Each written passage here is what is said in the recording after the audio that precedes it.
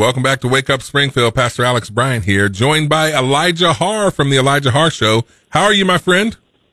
I'm good. How are you doing, Alex? Doing very well. Thanks for joining us. So, hey, listen, I want to get your expert opinion because you are obviously one of the smartest guys I know, very connected. I want to go nationally, and then I'm going to bring it back to the state, okay? So, now, give me some quick hitters on this national stuff. I just want to get your opinion on these things, okay? The Supreme Court, what's their decision going to be? The Supreme Court's clearly going to reinstate Trump and rule against Colorado and Maine. The really only question that everybody's wondering is, will it be 9-0 or will it be something like a 7-2? I think it's going to be 9-0. Elena Kagan, the intellectual leader of the left, clearly wants the court to rule against Colorado and Maine. I think she looked to her left and looked to her right and realized, listen, there's 6 conservatives on here. If we throw Trump off ballots in states, it's only going to be a matter of time before they start throwing Biden off, and that's just one more step towards a national divorce. Okay. So then will this, we know because it's Colorado and Maine, but will this then shut down all the other lawsuits that are pending in all these other states? Yeah, I think so, and a lot of it depends on the grounds that they rule on. You know, Kavanaugh pointed out that Trump has never been convicted of an insurrection, which is the reasoning they wanted to remove him. So, you know, if they find on grounds of, well, he's never been convicted, we might have this battle happen again. I think Roberts will look for a way to say that states cannot individually decide who gets to be on the ballot no matter what, that's always going to have to be a national decision.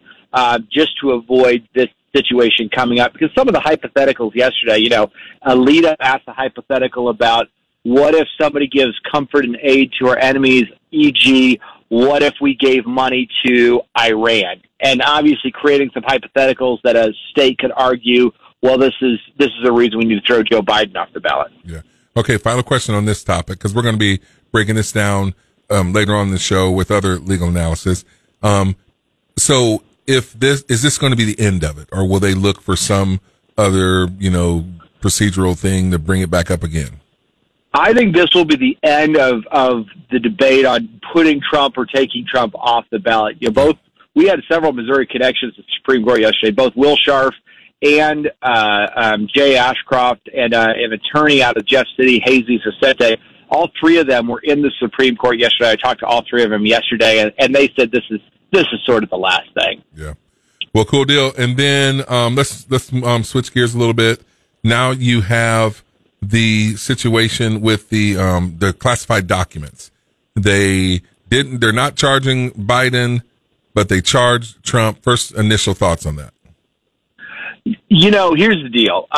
We all know that what Joe Biden did and what Donald Trump did was almost the same thing. The big difference between the two is that Joe Biden was the vice president and Donald Trump was the president. And there's an argument that the president has the ability to do what he wants to open these types of documents or not.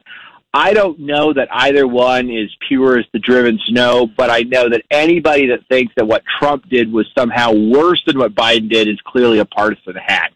Now, the bigger part of all this is less about the documents and more about the decision not to charge Biden yesterday. The wording in that particular document that they are not going to charge him was so bad for Joe Biden because it basically said he was incompetent, he was elderly, he couldn't remember when he was vice president. It was so bad for him. I think it at least doubles the chance that he's not the nominee for the Republican or the Democratic Party in the next cycle. Yeah, so that's the next thing I want to go to with you. And this is now we're getting into some purely irresponsible speculation. So if not Joe, then who? And don't give me this Pritzker mess anymore. I hope you're not still on him from Illinois. I am. There are 5 candidates that I think could put together a national campaign in a hurry. They are Kamala Harris, they are Mayor Pete, because both of them already ran for president once, Gavin Newsom, J.B. Pritzker, and Michelle Obama. Okay, Those are the 5 people that between name ID or money could put together a presidential campaign in short order. And so I would say if Joe decides to step down, if he's pushed out by the party elders, One of those 5 names is the most likely person to be the nominee. Okay, now I got to blow some holes in 2 of those, okay? And because I'm gonna be with you with obviously Newsom, Kamala, just because she's there, Michelle Obama. I said this, I don't know, 2 months ago, because at first I was like, no, but I admitted that I was wrong. And here's the only big thing about Michelle Obama over Kamala, and this is one black woman would not ever dog or diss or tear down another one. Kamala would have to disqualify herself or step down in order for Michelle to do that. Now, they may be having these talks right now, but you're talking, this goes beyond politics. This goes to the culture. And with these 2 powerful black women, they would never do that to each other. There'd have to be some kind of agreement. That's the first thing on that one. Now, so let me just go to Pritzker. Pritzker is a complete, total mess. He has no wins in Illinois. My cousin is here with me, came in last night from Illinois. He's a police officer there. He doesn't even like J.D. Pritzker. And this dude's a Democrat as they come. No one in Illinois likes J.D. Pritzker. How do you think that he's going to run a national campaign? Because nobody cares about how popular you are in your home state. If I'm from Massachusetts, I don't care how popular a presidential candidate is in Illinois. Think about these data points. J.B. Pritzker is one of the 10 richest people in the United States. He got some money. He spent $100 million of his own money just to ensure that the 2024 Democratic National Convention is in Chicago. He wants it on his turf in his backyard. He may not be the guy, and he's got the biggest strike against him is he's a white male Democrat. The Democrats don't want to pick that. He's got no ability to appeal to the minority base. But J.B. Pritzker wants to be in that conversation. He may not be the nominee, but I think he will be one of the 5 finalists that's either a decision maker or on the national ticket. I mean, his family's got some money. There's no denying. But let me just say this too, and I'm a big dude. But I don't think the people want a big dude that they appears like a big sloppy dude. You know what I mean? It's like that's kind of where people look at. You know, that's a unique thing. I had never really thought about that. And then we did an analysis last year, and we looked at the U.S. Senate.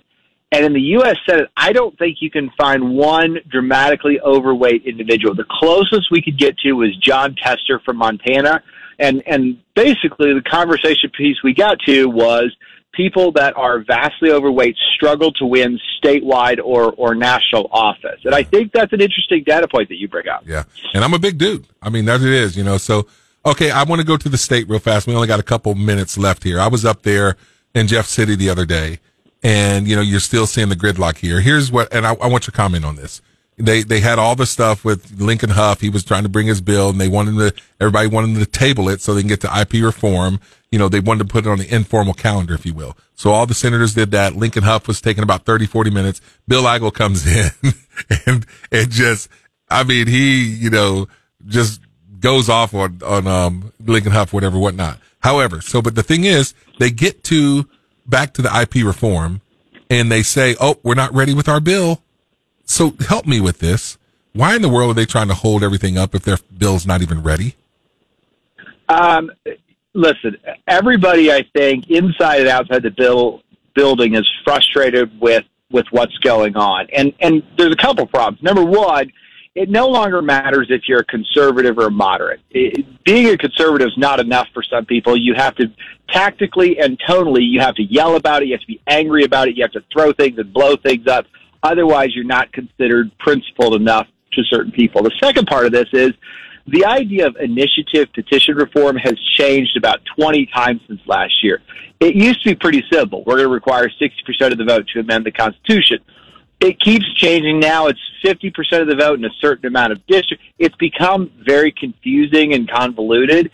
And I think at this point, honestly, nobody really thinks that initiative petition reform has a chance of passing at the ballot box. The third problem you've got is conservatives we want tax cuts. We want pro-life bills. We want the thing is that conservatives want an end. The initiative petition reform, that's just a means to an end. If we win, all we get is another battle. It's not the final end in of itself. And so I think there's a lot of people that are like, why are we mortgaging this much political capital for something that is just we still have to go through the entire battle again. It doesn't actually get us any closer to conservative principles. Elijah, man, I thank you for your time. Wish we had more. We got a hard break. We got to get out of here. Elijah Haahr Show, 4 to 6 every weekday. Check him out.